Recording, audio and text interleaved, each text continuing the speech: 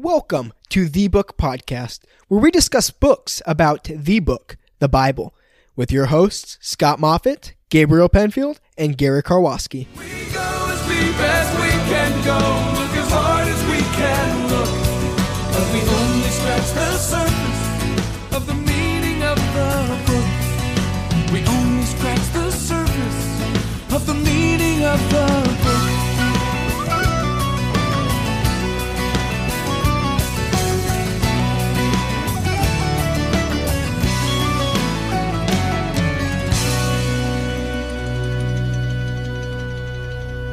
Hello, welcome to our listeners to our 21st podcast of the book.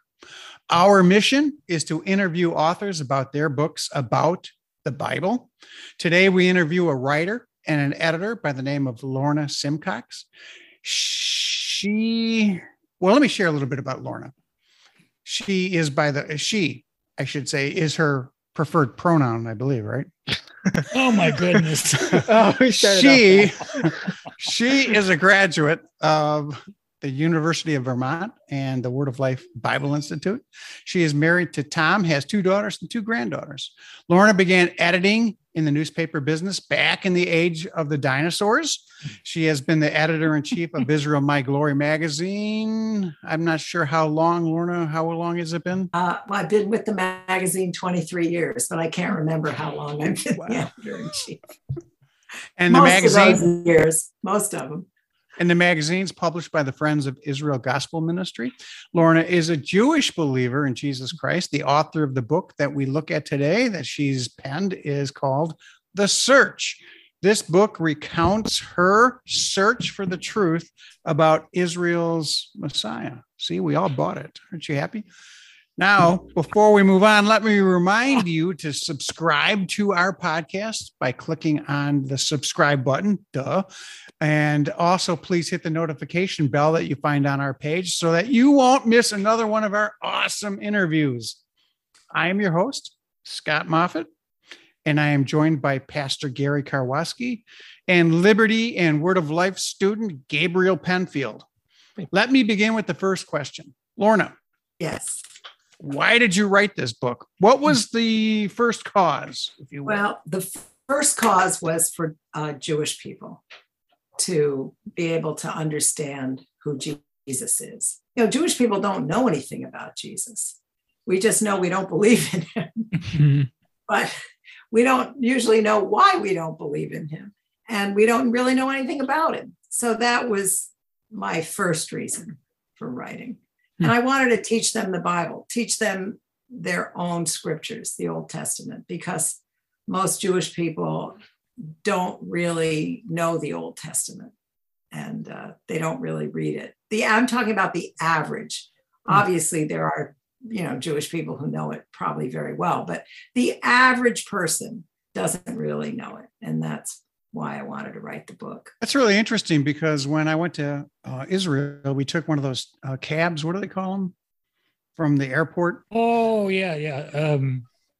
I can't remember the name of it. But we took a cab from there to Jerusalem University College, and I got stuck with not stuck. I had the privilege of sitting with 5 or 6 Jewish people, and I asked them if they had ever been taught about Jesus in their synagogues or in their schooling, and every one of them said, no, never bothered to even cover it. Yeah, I never learned either.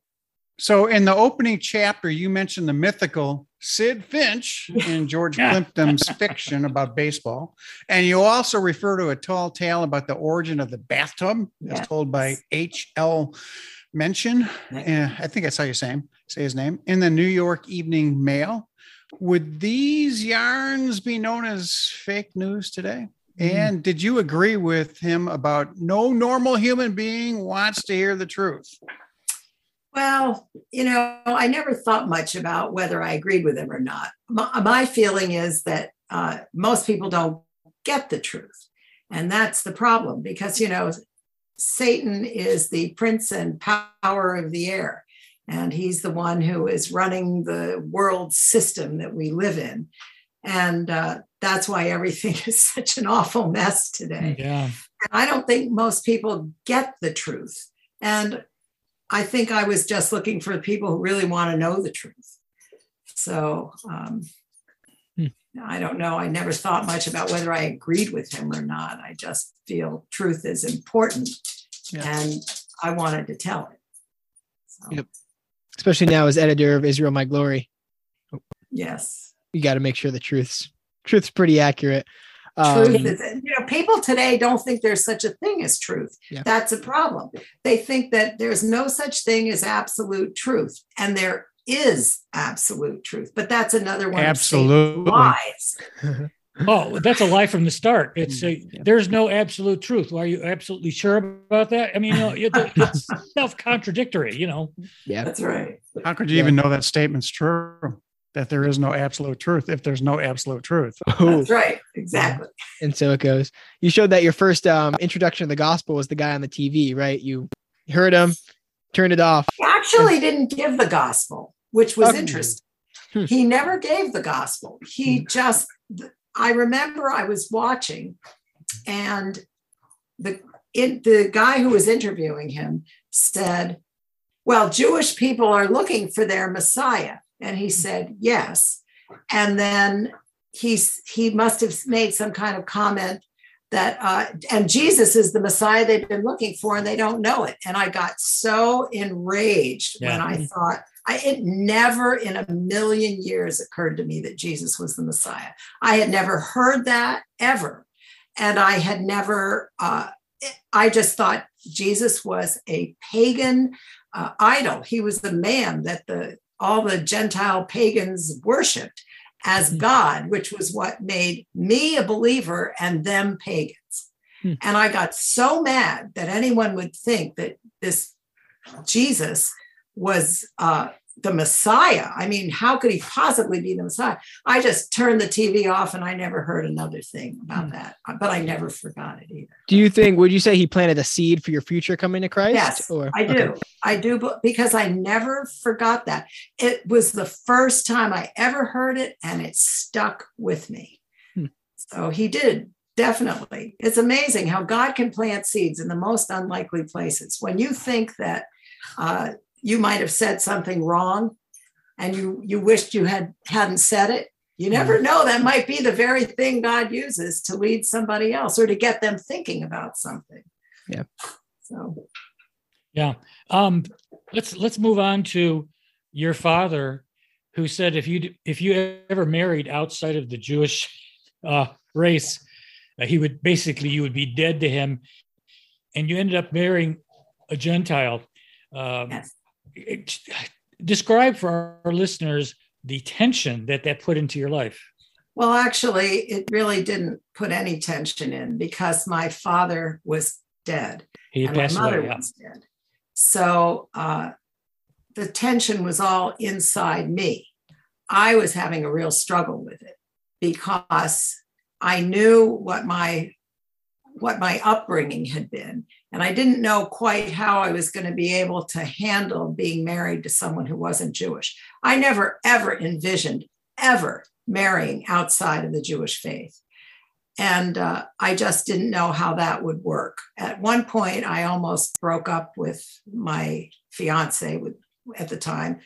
And, but then, it worked out and we ended up getting married. But I was the one struggling with it. Okay. He said that, or someone said to you, I think the pastor of the first church you attended said you were a completed Jew. Yes. And there was some misunderstanding about that in your mind. You didn't really know what it meant. How do you identify yourself now when you talk to people about your Jewish background? I just tell them I'm an evangelical Christian, and if they ask if it's appropriate, I'll say I come from a Jewish background. Mm-hmm. But evangelical Christians come from all backgrounds. Absolutely. So, what did he mean by being a completed Jew?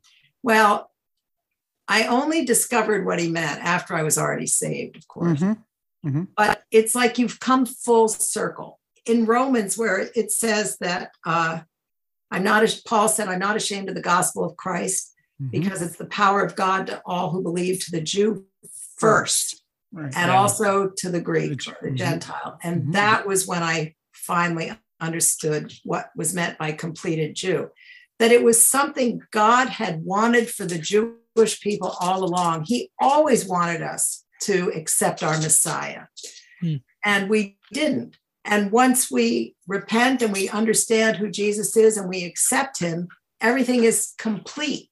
And that was how I looked at it, as being complete. I don't call myself a completed Jew, because in a way, if I were to say that to someone Jewish, that person would probably have the same reaction I did. Yeah. It's almost insulting. Offended. Yeah, you were offended. Yeah. You know, it's not a good term, Yeah. in my opinion. Yeah. Gotta be especially careful with that. Cause I mean, in reality, if Jesus is the Messiah and Jews have been looking forward to the Messiah for thousands of years, obviously that would be the fulfillment of it. Right. But obviously Jews nowadays don't quite They believe don't that. understand it. No. So Yeah. I don't want to say something to just make the rift worse. Yeah. Right. So Yeah. Might be true, but may not need to be said. So you talk about Thelma's relationship to Jesus. Yes. And also you talked about how in terms of giving, praying, believing, and yet James' sickness made you ask important questions about your life, beliefs, and destiny. You suggest that a right understanding of the Old Testament was crucial for how you came to believe in Jesus Christ. That's awesome, right? You got to understand the Old Testament. How did the New Testament help you in understanding what it meant to believe the gospel? I had quite a good education. Mhm. I went all the way through Hebrew high school. So I had to rectify the Old Testament with the New Testament. I believe the Old Testament. You know, a lot of Jewish people today don't. They don't believe, they don't have a Bible. They don't believe the Bible, even if they have it. They question everything. And they think it's stories. Even some very famous Jewish writers like Chaim Potok, he would say, who knows? You know, somebody made it up. It's really a lot of fanciful stories. I believed it. I believed it was true. So I started looking through what I knew, and I had to be able to reconcile the Old Testament with the New Testament. But the New Testament became really important to me. The first thing that happened was I had never read the New Testament. I really thought God was going to strike me dead, you know, if I did. And the first time I picked it up, I went into the Gospel of Matthew, and I didn't get anything out of that. So then, and I didn't read much because I don't think the Lord wanted me there. I was in the begats. It was like, that's not a good start. So I went, the Lord just kept directing me. I was in a hotel room, and it was a Gideon Bible. And every day I say, God bless the Gideons, because that was a really big turning point. I had a lot of struggle with what had been done to the Jewish people in the name of Christ. There were so many awful things that had been done to the Jewish people in the name of Christ. You know, the Spanish Inquisition and pogroms and crusades. And this has turned Jewish people away from Jesus. It's like you would say, how in the world, he's the cause of all our problems. How in the world could he be our Messiah?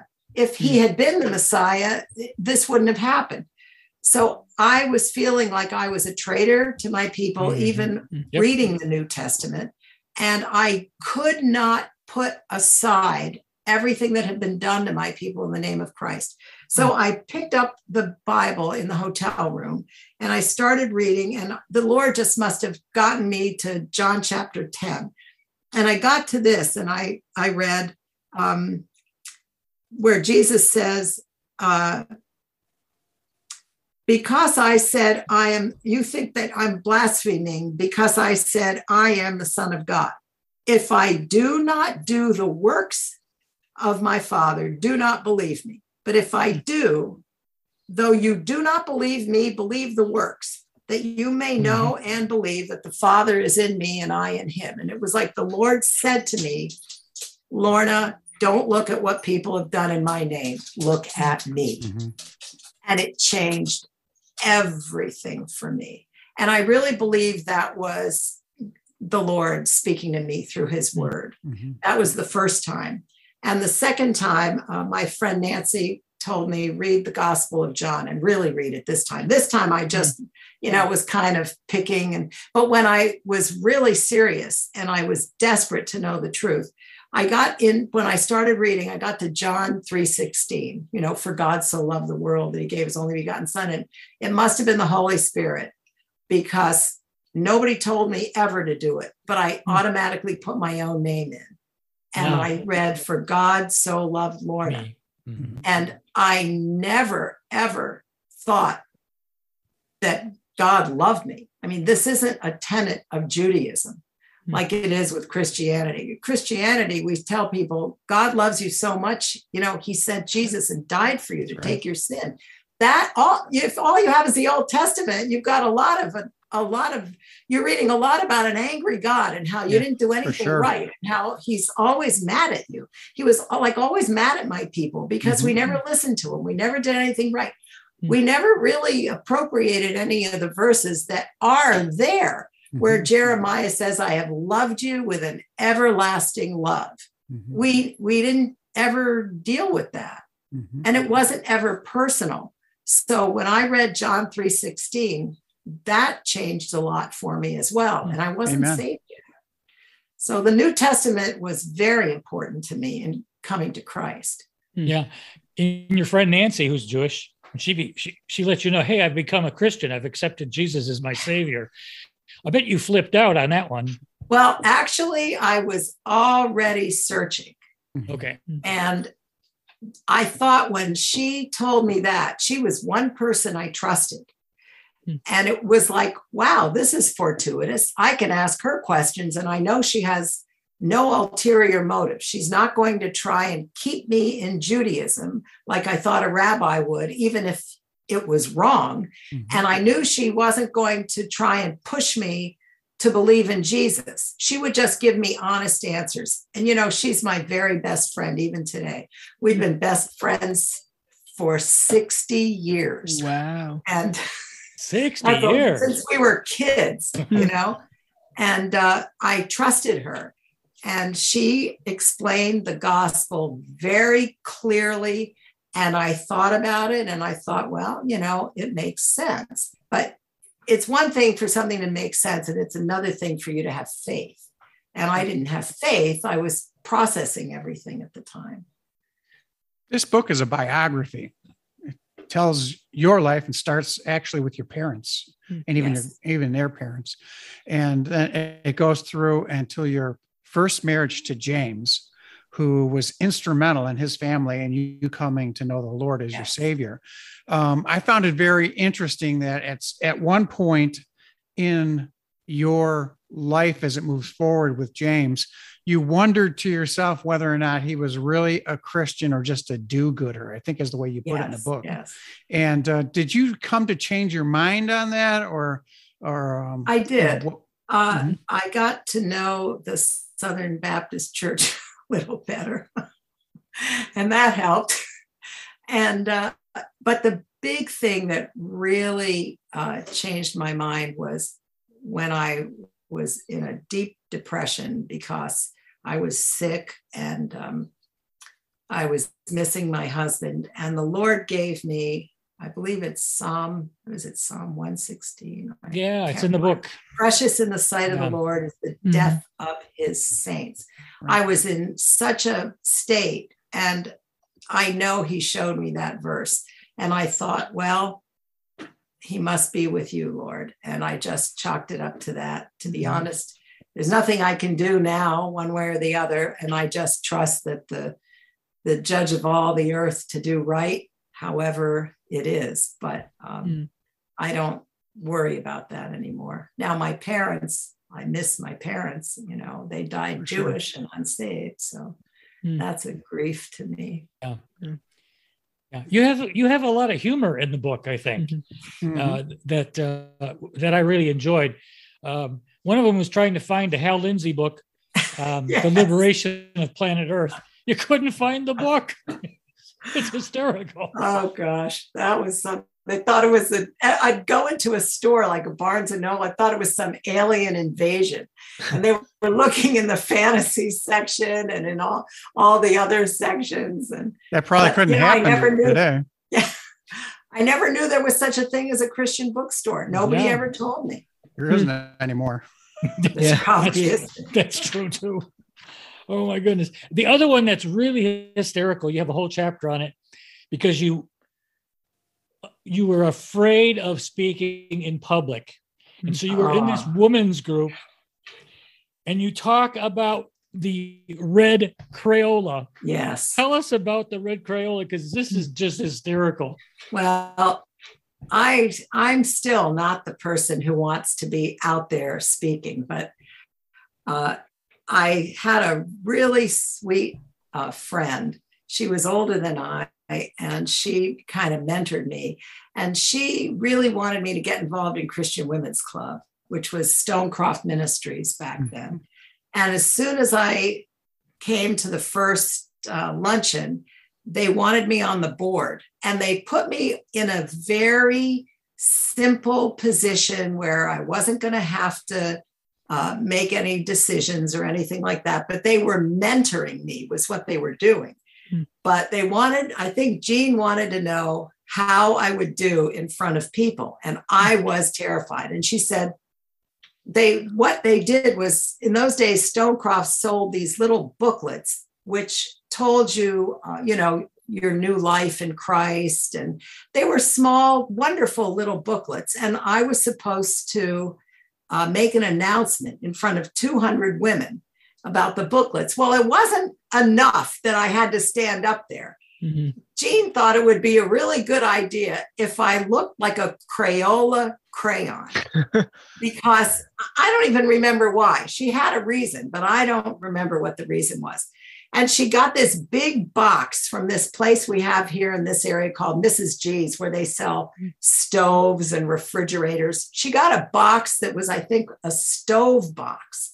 And she had it colored. It looked exactly like a Crayola crayon box. And I had to stand inside that thing with this little red point. It looked like a dunce cap, but it was supposed to be a red crayon. And I had to wear red tights, and I had to walk up in front of all these women and announce that we had these little booklets on sale. And it was a mess, but it got me out there. No, you still have stories like that.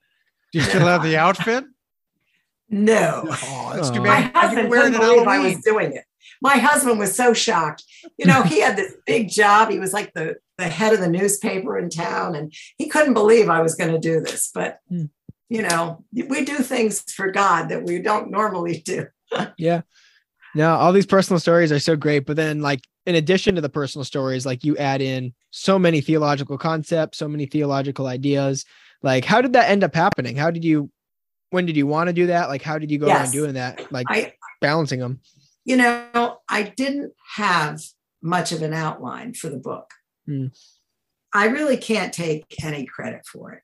I sat down at the computer, and everything just came into my head. And I just knew what I had to put in. The Lord would lead me in a certain direction, and I had my Bible, and I'd get it, and I'd start looking things up. I knew where to go, and I got the things I wanted. I wanted to teach the Bible. That, to me, was the most important aspect of the book.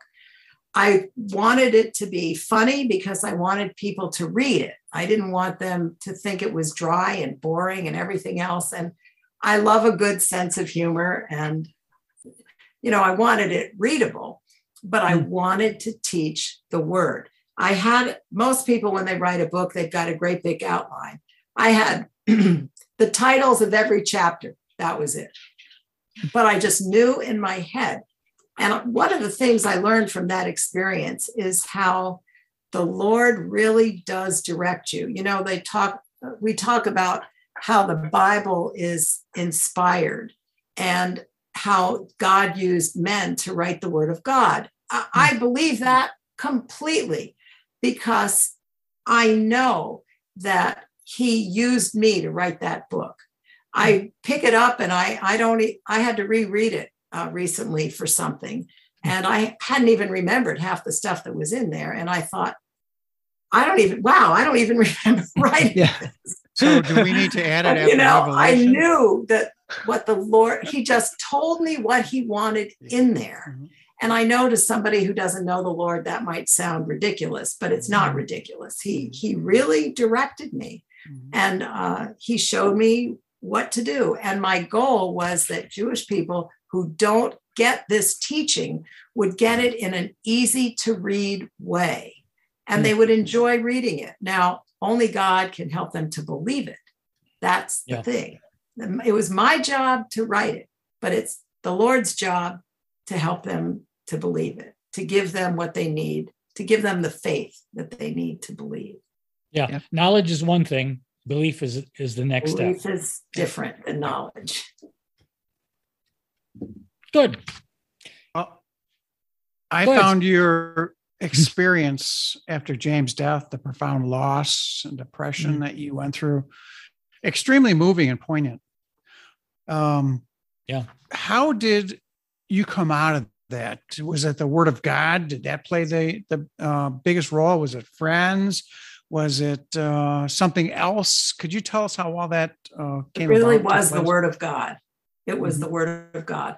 It was not just the Word of God, but the experience that God gave me when I was lying in bed, so sick, and my neighbor had taken my daughter. Our daughter was 3.5 years old. And I remember I was yelling at God, and I had the Bible on my lap because I was trying to read my Bible. And I was so torn up, and I just said, Lord, are you even up there? Do you even hear me? Do you understand what I'm going through? And I'm crying, and I thought, this isn't going to do me any good, this pity party. I need to just get into the Word. And the Bible was open. I had no recollection of opening it to any place in particular. And I think it was Psalm, let me see, I have my Bible here. Yeah, those lament Psalms. Yeah, I think it was Psalm 116 that I was looking at. I should have wrong.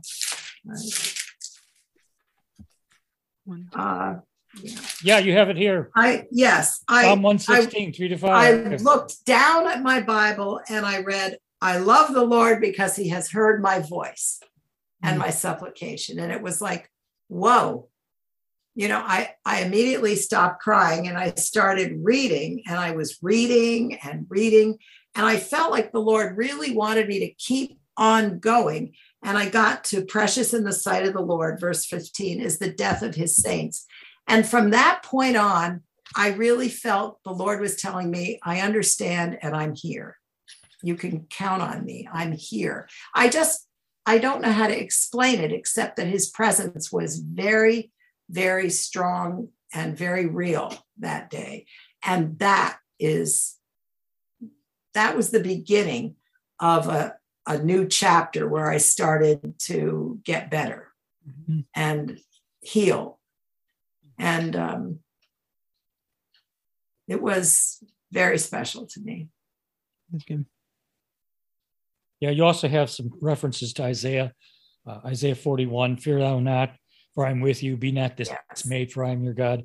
I will strengthen you. I will help you. I will uphold you with my right hand of my righteousness. So those are some great passages. Yeah. And that's the amazing thing about this book here, the Word of God, is that God speaks to you through this book. He does indeed. Yep. Certainly. People Two don't things. get that. Yeah. Two things stood out to me so far on the podcast. Number one, the importance of the Word of God, right? That's so important, going back to it for everything. And then second, you talked about first the love of God, right? And the importance of seeing the love of God. And I'm trying to think of the third thing, but those are kind of the two things. Just the fact that God does love us in that way. So applicable stuff from your life that people who read the book, people who listen to the podcast can take and help them when they go through problems, help them when they go through struggles, help them when they're dealing with the death in the family. And seeing that applicableness of that is absolutely awesome. Yeah. I have a question. I lived in Vermont for 8 years. You grew up in Vermont and lived all the way into your adult life. And you say in the book that you never learned how to ski. How do you live in Vermont with all those ski slopes and don't learn how to ski? It's like growing up in Hawaii and not learning how to surf. I had a father who was so afraid I was going to get hurt that he would show me everybody who smacked into a tree. And we had this one guy who became a paraplegic because he hit a tree. And Oh my. my father said to me, is that how you want to end up? And he scared me so much. It didn't work on my brother, and he's a good skier, but it worked on me. Let's turn to your word of life experience. Yes. Yeah. Go ahead, Gary. So you had a relationship with Jack and Joan Wurtson. Yes. Jack wanted to get you up front multiple times, and you kept pushing him back. He said, no, or ignoring him or something. But then you got to be close friends with Joan. Let's talk about some of that. Okay. Do you have any questions, or you just want me to? Joan was, the Lord really used Joan in my life. Yeah. She was your mentor, right? Well, not really a mentor, but she became a friend. And the Lord really used her the most right before I came with Friends of Israel, because back in those days, Marv Rosenthal was the executive director of Friends of Israel. Right. And Yep. I was not really hired, but it was almost, I was waiting to hear, I had an interview. I went down in May and I came down to New Jersey to talk to him. And I had a tentative, we'll see what happens. Let's see what happens. So I hadn't heard from him, and it's the end of August and graduation is coming. And I decided, I had been with Child Evangelism Fellowship. I was doing, that's what my ministry was at Word of Life. I was doing good news clubs and all that. And I really liked CEF. It's a great ministry. They give you a wonderful way to present the gospel. You don't need any materials if you don't have any. You can create a really good method just using the word of God. And so I didn't know what I was going to do. And I thought, well, it's 4 months training. I had been offered a position with CEF. So I thought, well, if Friends of Israel doesn't come through, then I'll go with CEF. So their training was in Missouri. Sounds logical. Sounds right. It's always logical, but not always divine. The logical and the divine aren't always the same. So I had all my stuff packed up. And I was going to go. I had my daughter in school in Missouri. I had made arrangements, and I was going to be going to Warrenton, Missouri. And I had everything packed up. I was living on Word of Life Island, and everything was by boat when you're on the island. You can't walk to the island. So the boat was going to come by. Bless your Jesus. Yeah, Jesus could. There's no bridge or anything. So the boat was going to come by the next morning and get all my stuff. And Joan and I had become pretty good friends.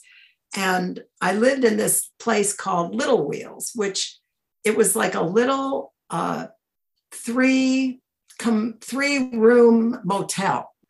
And someone lived in one room, someone else lived in the middle, and I lived on the end. And there was a porch, and I'd sit out on the porch at night.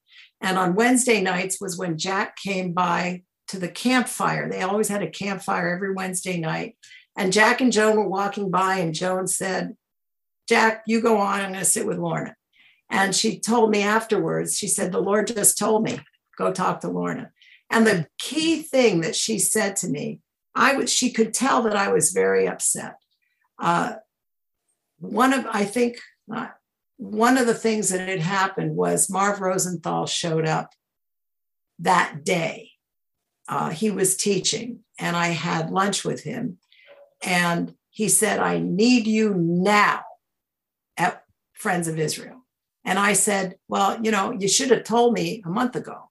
But, here I was all ready to get everything to Missouri. And he said, I need you now. Well, I didn't have a school for my daughter. I didn't have a place to live in New Jersey. I didn't have anything. And I could have come 4 months later after the CEF training, and it would have been a little bit neater for me. But, God doesn't always want neat. He wants you to make a decision based on faith. And Joan sat with me and she said, okay, let me ask you this. Why are you going to CEF? And I said, well, it's good training. And she said, it's good training for someday, right? I said, Yeah.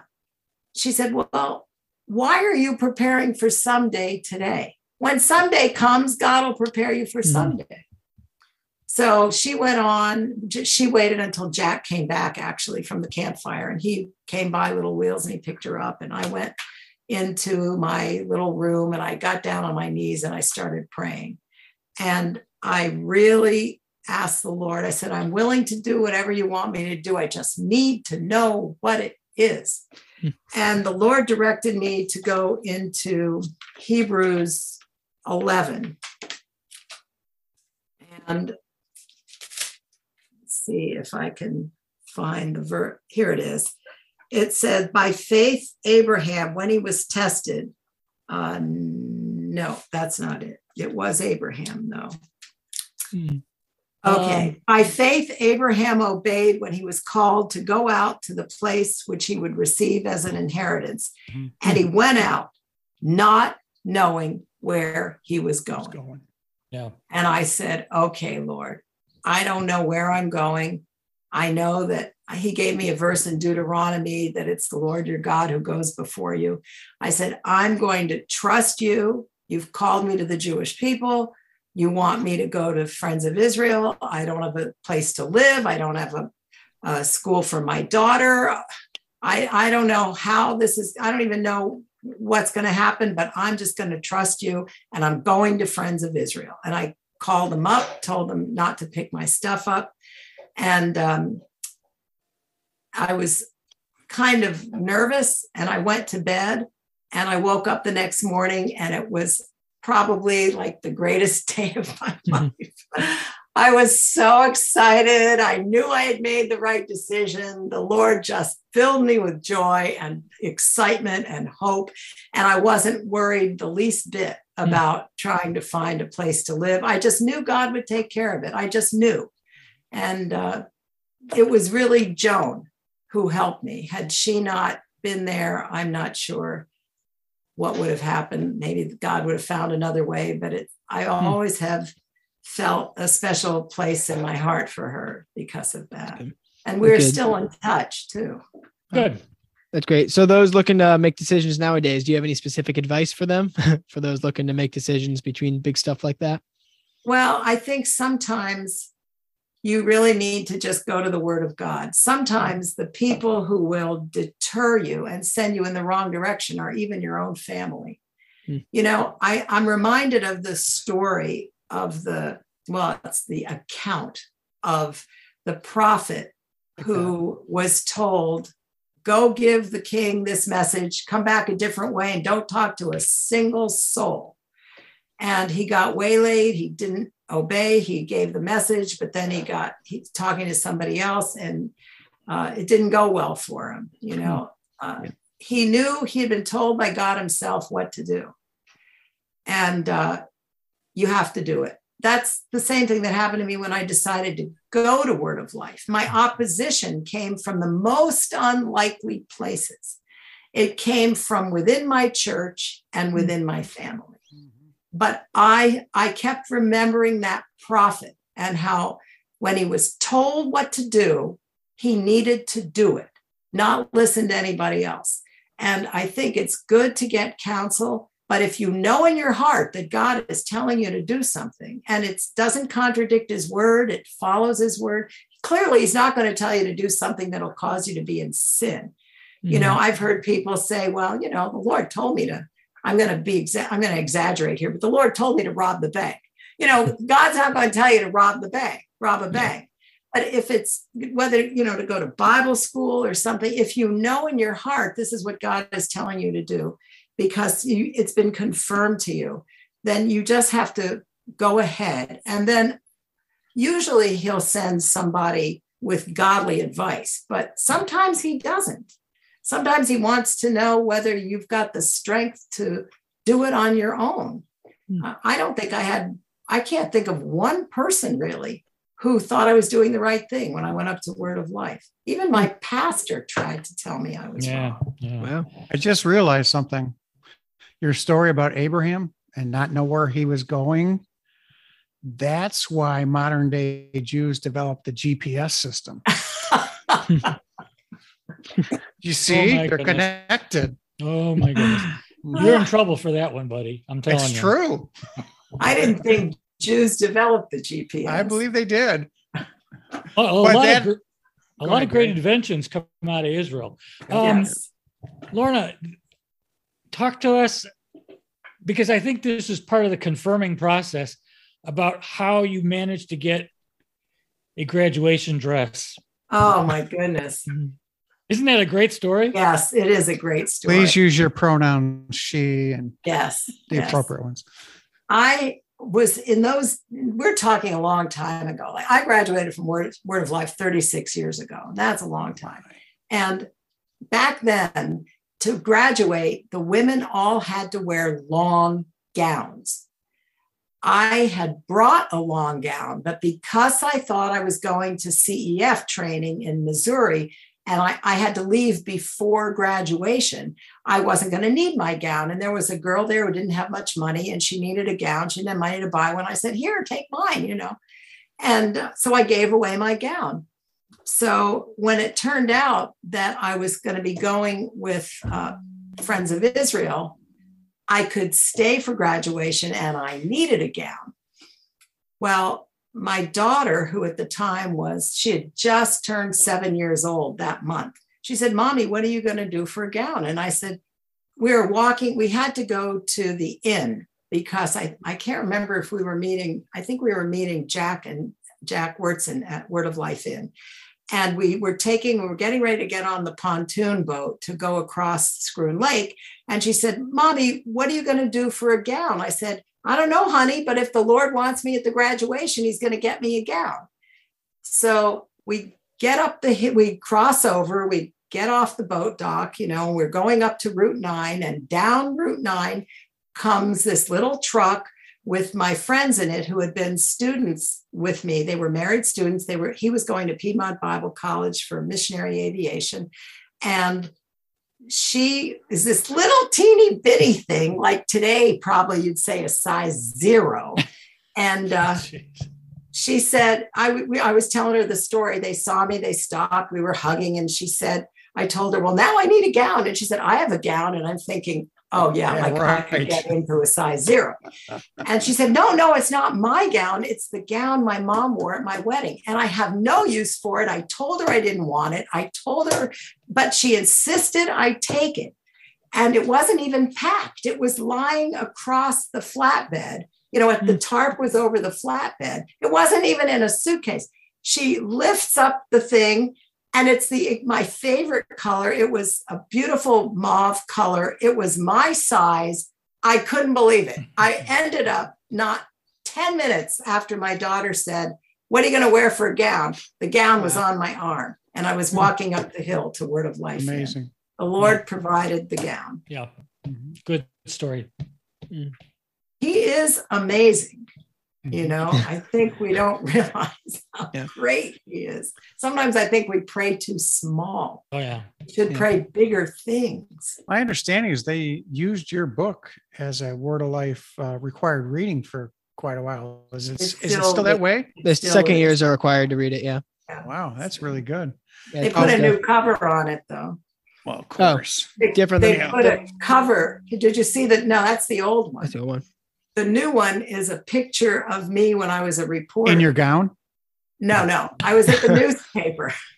I was working at the Burlington Free Press, and you could tell by the phone. Well, why don't you show it to us, Lorna? I don't have a copy of it. So then we shouldn't feel bad either. You know, I don't have a copy of it. And I told them at Friends of Israel, I said, you're going to put that young girl on the cover. Nobody's going to know who it is. So my husband and I were at a church recently, and they said, gee, I really like the cover. Who's on the cover? I had to say, that is what I looked like a long time ago. Wow.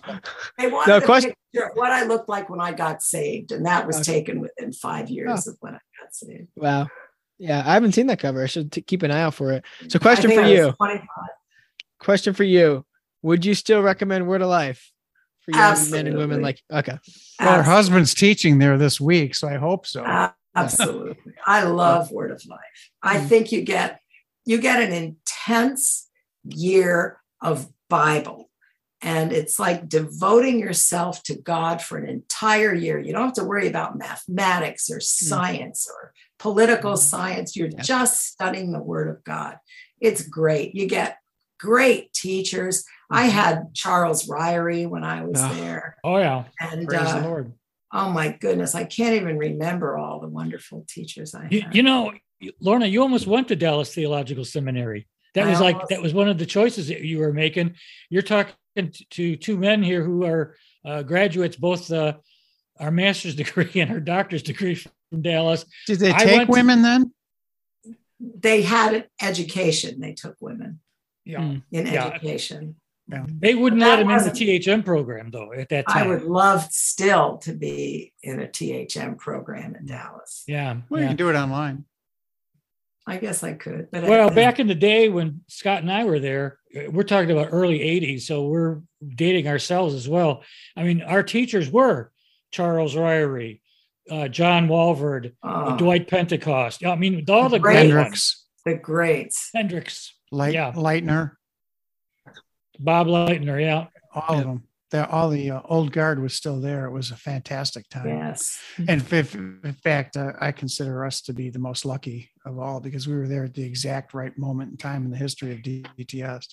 It's now changed, unfortunately. Everything changes. Well, are there any other questions, gentlemen? I'm thoroughly enjoying this. This is a delight. It's a change of pace. Like we're used to doing like theological books. This is just like personal stories, like just how has the Bible changed your life? And I love the book. And I appreciate you coming on today and sharing with us. Interesting to hear that your husband's at Word of Life during this exact time. But so we want to thank you for writing this inspiring book of faith and your trust in the Lord Jesus Christ for salvation. We know it's harder for those of your background to do, just like it would be for a Muslim or someone else. So we really thank you for that. Do you have any other books in process? And do you have a website or a podcast that we can recommend to our listeners to follow you? Or is it, I know you do an editorial. Yeah, I wish I could say I did. I do have a book I'm working on that you might be interested in. It's not my book really, but I'm editing it and helping a lot with it. It's Elwood McQuaid's book. Oh, yeah. And it's a wonderful book. It's a personal story about his first pastorate and how much the people in Goodview, Virginia meant to him and how they helped him and his wife. And so much, they taught him so much when he was just a young guy right out of college. It's called Almost There. And it's full of fun stories and spiritual application. And I'm not sure when it's coming out, but I can let you know. We're still finishing it up. So if they want to read anything by you, they need to go to Israel My Glory. Look at the very front of it. And then everything else in the magazine has sort of your fingerprints on it as well, I'm sure. Yes, it does. I'm hoping to be unfingerprinted soon. I'm retiring at the end of the year. But I agreed to stay on for one more year to edit just the feature articles. Well, then you'll be free to take your THM classes and write another book. Maybe. You never know if that's what God wants. All right. Well, we want to thank you again. And let's have a word of prayer. Heavenly Father, thank you for Lorna. We pray for her plans for the future, retirement, and just the things that she wants to do with her and her husband. We just thank you for her testimony and her love for Christ. And we pray, Lord, for blessings upon her. We pray this in Jesus' name. Amen. Amen. All right. Thank you, gentlemen. Good Anything else, you. guys? Yeah. No, that's awesome. I appreciate you coming on. I really do appreciate it. I read my husband. I read Israel My Glory cover to cover every time. I'm so glad to hear you say that. Thank you for visiting with us. Thank you for having me. May God bless you and keep you. And Gabe, do we need to hold on or is everybody good? Good to go. See you guys next time. Bye. Bye-bye. Thank you, Lorna. Thank you. Thank you.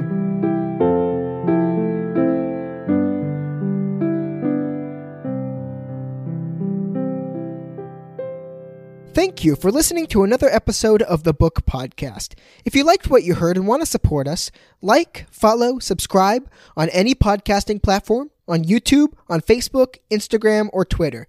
Simply type in @HearTheBookPod, @HearTheBookPod. Thank you. See you next time.